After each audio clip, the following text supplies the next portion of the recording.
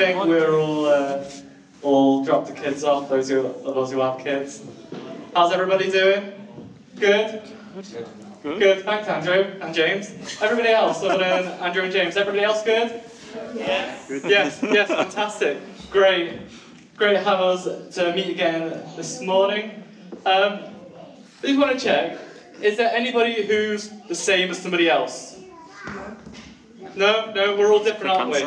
I can know Sam's a twin, so he's got something similar, but not the same. But we're all very different here, aren't we? We're all different, yes? Mm-hmm. Yeah. Like me and Kath, we're also very different. Like one of the biggest things that shows our differences is a trip to IKEA. I'm sure it shows everybody a difference. I'm starting to think that with IKEA, they probably could have like marriage counsellors just at the end of IKEA, just to help those who have gone through a stressful time. But like one of the things that is most different about us is on the way home. We both have very different plans for when we get home. So I very much have a plan of like, let's just sit down, have a rest, IKEA's stressful, let's chill out for a minute. And I have to say this a couple of times in the car journey home just to make sure that that's the plan. Like we're just going to take a rest, have a coffee, sit down.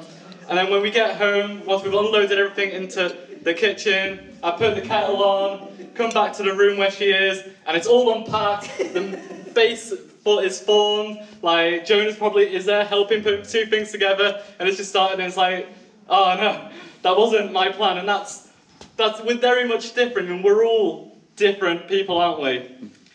And we're going to read through a story of two people who also are very different. So we're going to read the story of Mary and Martha. So these are two sisters, and they've got Jesus round for dinner. That's a nice thing, isn't it? Having Jesus round for dinner. So it's in Luke 10, and it's verse 38 to 42, so it's not a long passage. I would have said that the Bible verse would be on the screen behind us, but the projector's not working, so they're not going to be there today. But you want to get there in your Bibles, on your electronic devices, wherever you get the Word of God from. So, I'll start at 38. So, as Jesus and his disciples were on their way, he came to a village where a woman named Martha opened her home to him.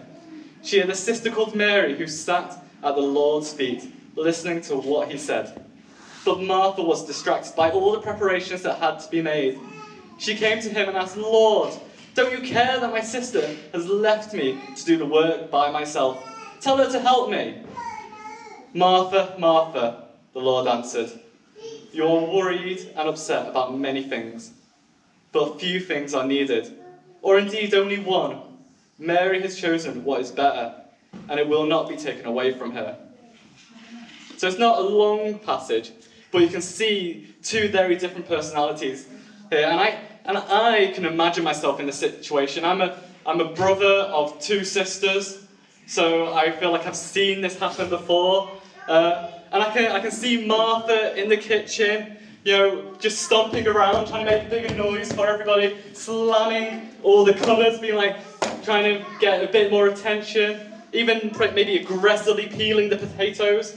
I don't really know how you would aggressively peel the potatoes to make it loud enough, but I can imagine the annoyance, and it's like a slow growing thing of Martha, just as she's just constantly getting the work done, until she just like stops, takes a pause, gives that angry stare. I don't know if it's angry enough. Leslie's got a good stare. Anybody else got a good stare to give me that they imagine Martha would be doing? Graham's got a good one. Yeah. I can imagine the stare that she gives from the kitchen as she sees Mary just sitting there. Maybe cross-legged, just asking and talking to Jesus, just staring at Jesus maybe. I think you can sort of get the sense of like, okay, I'm going to boil over and just snap at her. And I can imagine being in this situation and just putting myself there, like almost as the third party, like a fly on the wall, and you can just see Mary just calmly, sweetly asking anything that she wants. Like maybe she's asking about like something about nature. Like I feel like if I was asking something, I'd be asking about maybe like caterpillars, because caterpillars are weird, aren't they? Like, but beyond that, like, and then just the storming in, the tension being mounted, and just like saying. And just her snapping, being like, to get her to do something. Come on, Jesus. Mary's just sat there. I'm doing all the work. And like, Jesus, he doesn't send Mary to do the work in the story. He actually says to Martha, says, you are worried and upset about many things, but few things are needed, or indeed only one. Mary has chosen what is better, and it will not be taken away from her. And that's the thing, there's one thing really. There's one person we need. And Mary chose what was better, just stopping to sit at Jesus' feet. Like, because at Jesus' feet, that's where we can release all the stresses, all the anxieties of the world. And it's where Jesus does work on our hearts, where he comes and heals our heart. And Jesus points out to Martha that it's not that she's doing stuff, that's not the issue. It's the fact that she was worried and upset about many things. It's that the doing was stirring up emotions in her. It was stirring up anxiety. It was stirring up her heart to disconnect herself. And I think we can all have days like Martha, can't we? Yeah, I feel like I've had days like Martha where like I can just easily get a bit annoyed at somebody for just doing something that is good, and just allow my feelings and emotions to get a hold of me. But we need to keep coming back to Jesus. Keep coming, keep being like, keep looking to say, I want to be in a place where Mary is sitting at the feet of Jesus and learning and gleaning and allowing him to heal our hearts. And we can do things to hide our hearts, can't we? Like we can do lots of amazing and great things just to cover up like anything that's going on in our hearts, all the anxiety, all the stresses, like serving, like feeding the hungry, like doing amazing things, doing the dishwasher. We can do lots to hide our hearts from Jesus. But Jesus has already seen it. He already knows our heart. And I'm not talking about Sundays, I'm not talking about like we can hide our hearts on a Sunday, I'm talking about our whole lives here. Like we can hide behind our work, our family, our friends, our housework, garden work if you enjoy that sort of thing, shopping, eating, cooking, travelling, running, exercise, schools, kids, you can name it, you can hide behind it. And we need to come to Jesus with a heart position, with a heart open, to allow him to take on the anxieties and stresses of the world. And in this moment, Martha's heart and mind was on other things, was on the preparations rather than the person that mattered. And for her, it meant that she got annoyed at Jesus and she got annoyed at Mary. Like when we get so concentrated on things rather than each other, rather than people, rather than Jesus, our hearts can be distracted and we can lose connection because it's so important. Like how different would it have been if Mary and Martha hadn't come in and snapped at Jesus and Mary like that and just asked for help, like, or even just said, slimmed down what she was doing and just came and said, okay, there's more important things that matter here. It would be a completely different story, wouldn't it? But that's not the story, because it's all about where her heart was at that moment.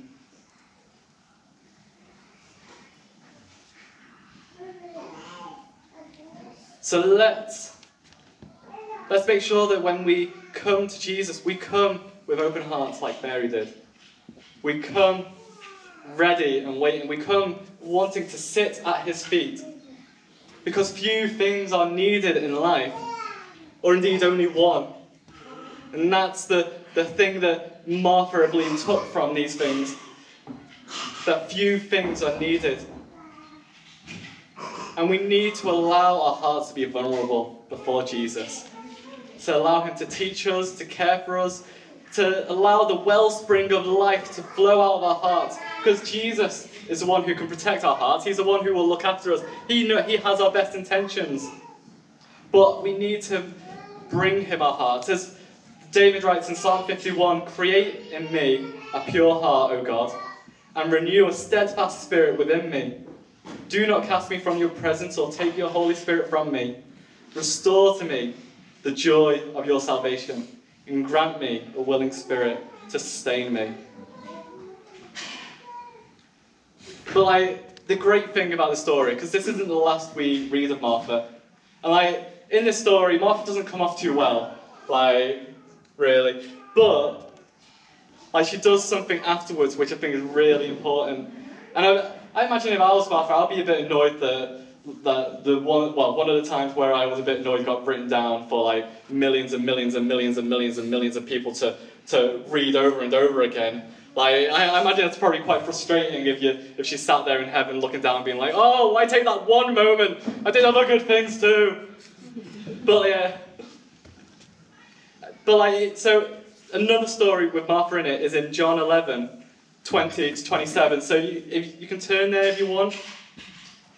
Because this is the story. So this is where she's got a brother now. We learn that she's got a brother, Lazarus. So, as I said, as a brother of two sisters, I feel like I can really relate to Lazarus a little bit here. And in this story, Lazarus has died and he's been in a tomb for 4 days now. And when I initially read the story, as I said, as a brother of two sisters, things feel a bit different, because I read about Lazarus, and he's had 4 days in a tomb,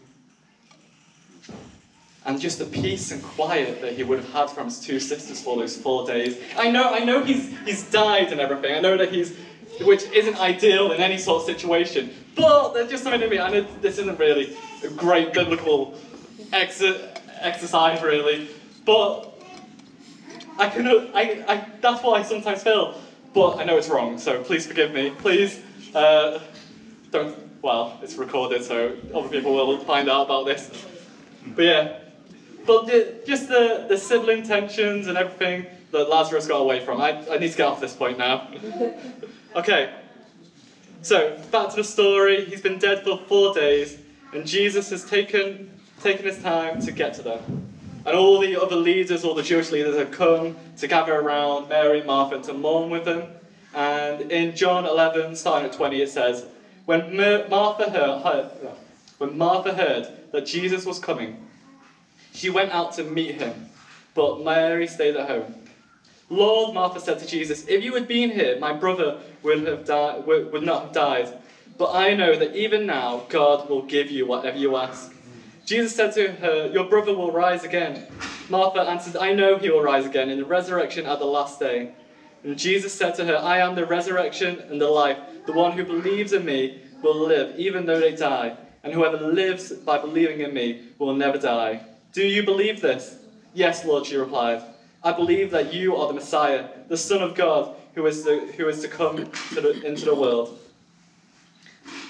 And so in this moment, she arrives at Jesus, and she's not thinking about the other people around her. She's not thinking about the Jewish leaders, the important people who come to mourn with her. She's actually thinking few things are needed, or indeed only one. And she goes to the one person that matters in that situation, because she needs Jesus. And I feel like this is such an amazing change in Martha. You can see her just in the situation where she's mourning with her sister, but she hears Jesus' name. She hears that he's on his way, and she's like, "I'm going to go to him," because few things are needed. And it's actually only one person I need right now. And she comes to She comes to Jesus. And she doesn't come with complaining or anything. She comes, if you had been here, my brother would not have died. But I know that even now, God will give you whatever you ask. God will give you whatever you ask. She comes to Jesus. And I believe having spent more time with Jesus, building that relationship, building that connection with Jesus, she comes with faith and anticipation for the miracle. Because she said, I know that even now, God will give you whatever you ask. And if we're really honest, after the last incident, she could have very easily just been like, forget Jesus. If he's not going to side with me over Mary, why would I go over there? But she didn't do that. Even when she was rebuked, she still came to Jesus because she knows that Jesus is the one who's got the best in mind, and she learns from that moment. She learns and grows from it. And I believe that Martha would have seen something in Mary that she wanted. She would have seen the dedication, the love, and just that passion for Jesus, and she wanted to express that in her own way. And this is Martha. It's amazing how Martha is expressing her commitment to Jesus in her own way. She's not copying what Mary does. She's not just saying, Mary did this, so did A, I'm going to do A. She goes with a heart of, I'm going to come to Jesus, and she does things in a very Martha way. And then she trusts in him. She trusts that Jesus will raise Lazarus again. And Jesus does, even after 4 days in the tomb, or 4 days of peace and quiet, but even after 4 days in the tomb, Lazarus rose from the dead, and she saw the miracle. And as it says in Proverbs 3, verse 5 to 8, trust in the Lord with all your heart, and lean not on your own understanding. In all your ways submit to him, and he will make your path straight. She trusted God. She trusted the process. She trusted in leaving her heart at Jesus' feet, coming before her, going from a place of negativity, of anger, of frustration, and moving to a place of adoration and trust and faith in Jesus. And it's amazing to see that. And there's one more mention of Martha. And this one is the smallest mention of all, but I find it really interesting, the story that she's mentioned in. And it's in John 12, verse 1 to 8.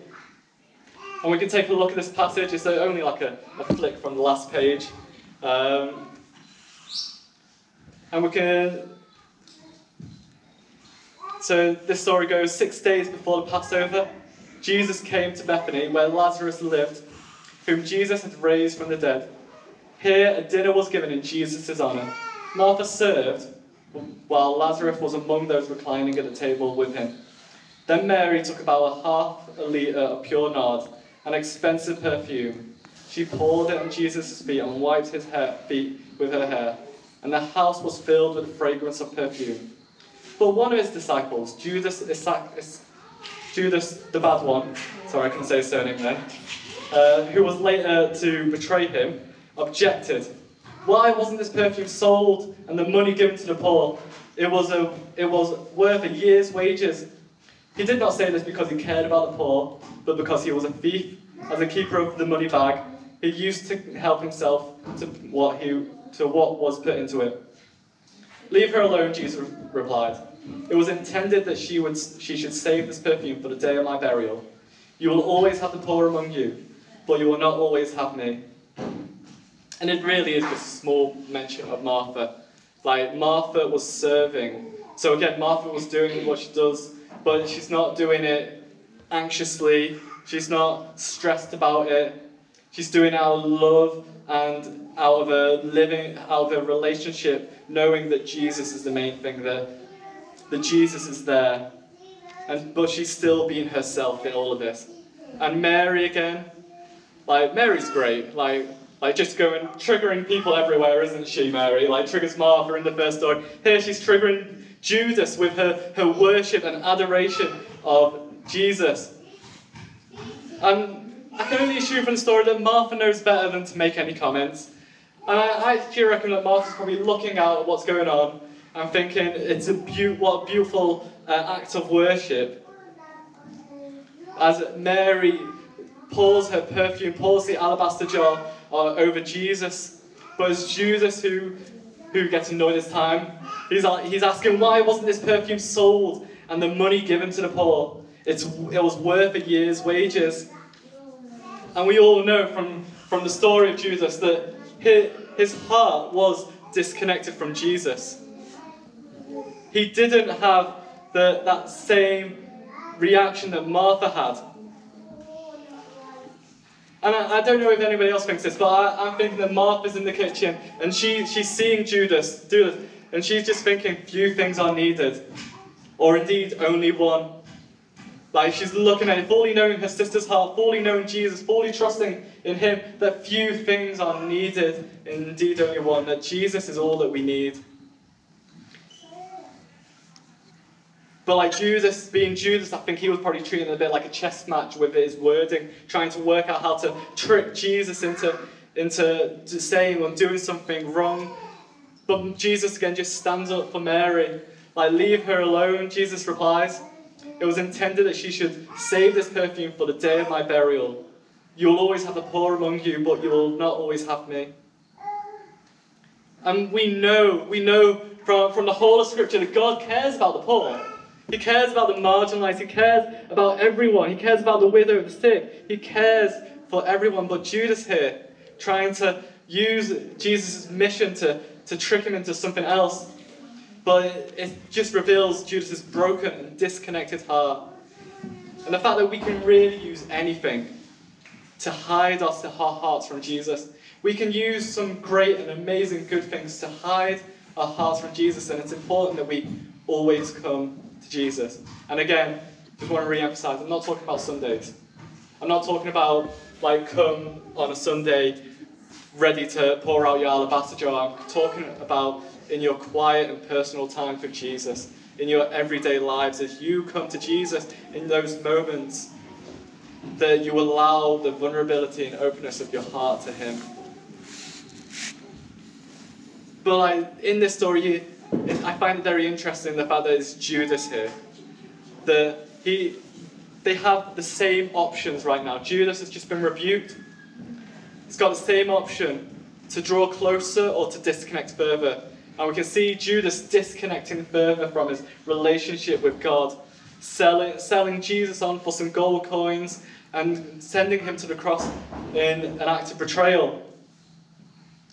And I think so often when we talk about Mary and Martha, like we always say, be like Mary, which I'm not going to deny. We should always be like Mary. We should always be ready to give our all, to sit at his feet. But I also want to encourage us to be like Martha, who does get a bit of a bad rap. Not Martha right at the start of the story, but Martha who gets rebuked by Jesus and doesn't run away, but steps closer to him, saying, I will trust in you even more, Jesus.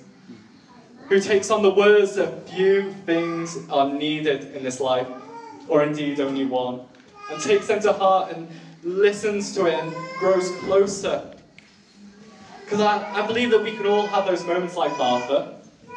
Like we can all, I feel like sometimes you go, like there's moments and seasons where like you're Mary, where you're in complete adoration and awe of Jesus, and other moments where you're a bit like Martha and you're a bit more like just trying to do everything, you're getting a bit anxious and stressed about everything. We can all have those two seasons and moments, but it's important that in those moments that we always realise that one thing is needed.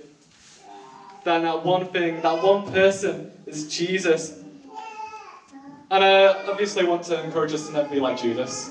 Like that's what goes without saying really some days. Like don't be like the guy who betrayed Jesus. But like in this situation, let's not disconnect ourselves. When we get the rebuke from Jesus, when we get the telling off that we need to come to him even closer, that we don't just run away from him, we don't take the flight, or when we don't take the fight, that we just come and sit at his feet and allow Jesus to transform our hearts. Because from the very beginning of Scripture to today, God has always cared about our heart. Does everybody know what, so in Matthew 22, the two greatest commandments, can people shout it out to me, what were the two greatest commandments that Jesus gave? Love the Lord your God. Love your neighbour. Yes. And so the full verse is, love the Lord your God with all your heart, with all your soul, and with all your mind. This is the first and greatest commandment. And the second is like it, love your neighbour as yourself. All the law and the prophets hang on these two commandments. And it's love the Lord your God with all your heart. We start in that place. We start at the first place. We start by loving the Lord our God with all of our hearts, with our every ounce of every being, and coming to Him and giving our all to Him. And it's from that place. It's from that place that the second one comes, to love your neighbour as yourself. It's only from loving God that He reveals to us our true selves, our true identity, who we are. He takes on all that we have, and it's only from that place we're able to love our neighbour as ourselves. And it all comes to our heart and how we deal in our heart's understanding of what Jesus does for us. And it's even in Jeremiah, like the prophetic word that comes to Israel. And it says, this is the covenant I will make with the people of Israel after that time, declares the Lord. I will put my law in their minds and write it on their hearts. I will be their God, and they will be my people. No longer will they teach their neighbour or say to one another, know the Lord, because they will know me. From the least of them to the greatest, declares the Lord. For I will forgive their wickedness and will remember their sins no more. And it's just that reminder that it's throughout Scripture that Jesus wants us to come, that God wants us to come with all of our hearts, with all that we are, with our whole selves, to come closer to Him so that we're able to love each other, so we're able to love the world around us. And it's only through knowing God that we are able to do it. And it's that same place that it starts. It starts at the feet of Jesus. It starts at knowing the words which will go around Martha's mind forever, that few things are needed. Few things are needed in this life. Few things are needed today. Hence why the projector hasn't changed anything, the projector being gone, because few things are needed, and in fact, only one person is needed, and that is Jesus. So, I'm just going to end in prayer.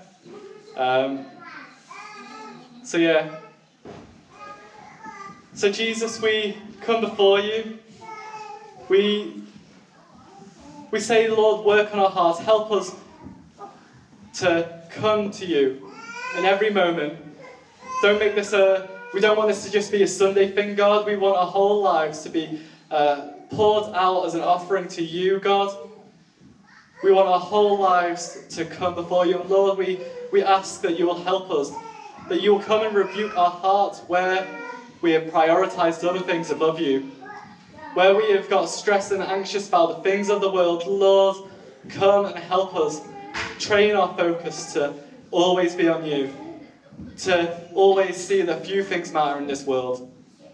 And that only one person, one thing is needed, God, and that is you.